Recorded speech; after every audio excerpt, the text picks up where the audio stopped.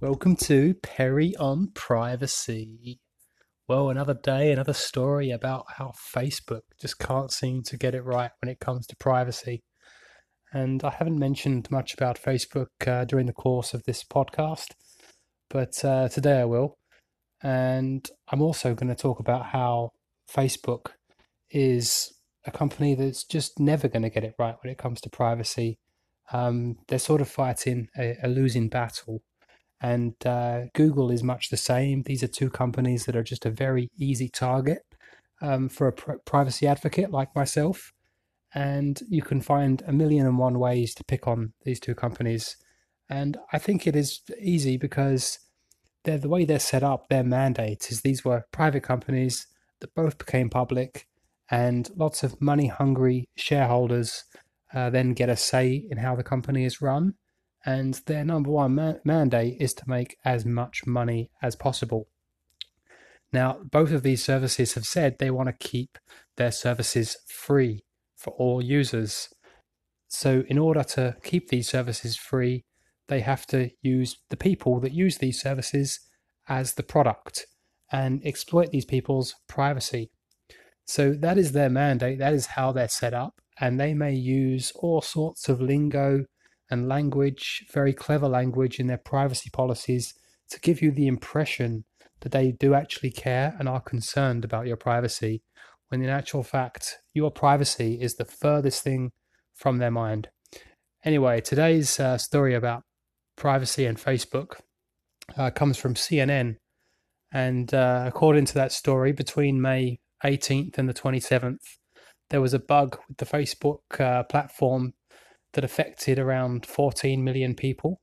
And these people that posted something to Facebook that said they wanted to keep this private or with a select group of friends, it actually posted it public.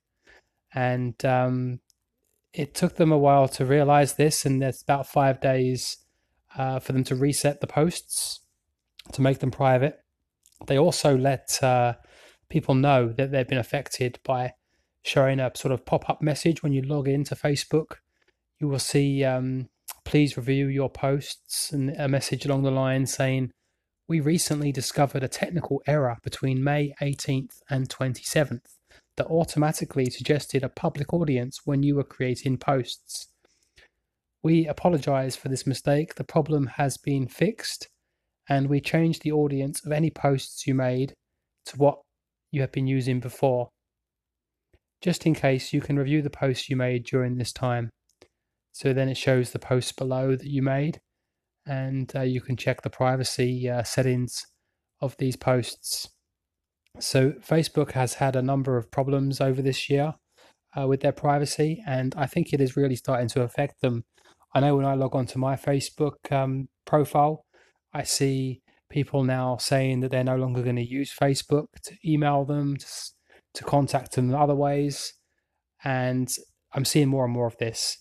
Another thing I'm seeing is that it's more the older demographics on Facebook. Young people are not signing up for Facebook. They moved on to different networks.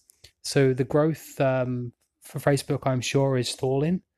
And it's just a matter of time before Facebook sort of fades into the back of everybody's memories and is not very widely used like it is today. The high times for Facebook are definitely over, I would say, but it's not going to go anywhere. We're still going to have Facebook, much like we still have MySpace today. And the other thing I'd like to mention today is a VPN filter. So this is another problem that's sort of been picking up steam lately and is much worse than previously thought. Just a couple of weeks ago, we saw a warning from the FBI telling people to reset their routers because there's this malware VPN filter that is exploiting vulnerabilities in the firmware of various routers. Now, the list for these routers that are vulnerable to this was originally just 16 devices, but today Cisco's original report has gone up to 71 models of router that's actually affected by this vulnerability, and that list is growing as well. So update your firmware, reset your router. These are two very important steps to take to fix this vulnerability. If you don't know how to to install a new firmware on your router, or to update your router firmware, I should say, then you can contact your internet service provider and they should be able to assist you. Yeah, just updating that is a great idea right now, because this VPN filter malware is only going to get worse. And I have just seen that there are over 500,000 routers now affected by this malware in over 54 countries. So it's a worldwide growing problem. There's lots of vulnerabilities. And I think because people don't update their firmware for their routers, this is why it's being so actively exploited.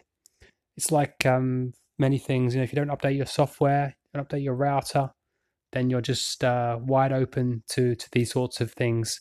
And I read about these things every day, all day. It just happens consistently to the same groups of people that haven't updated and patched.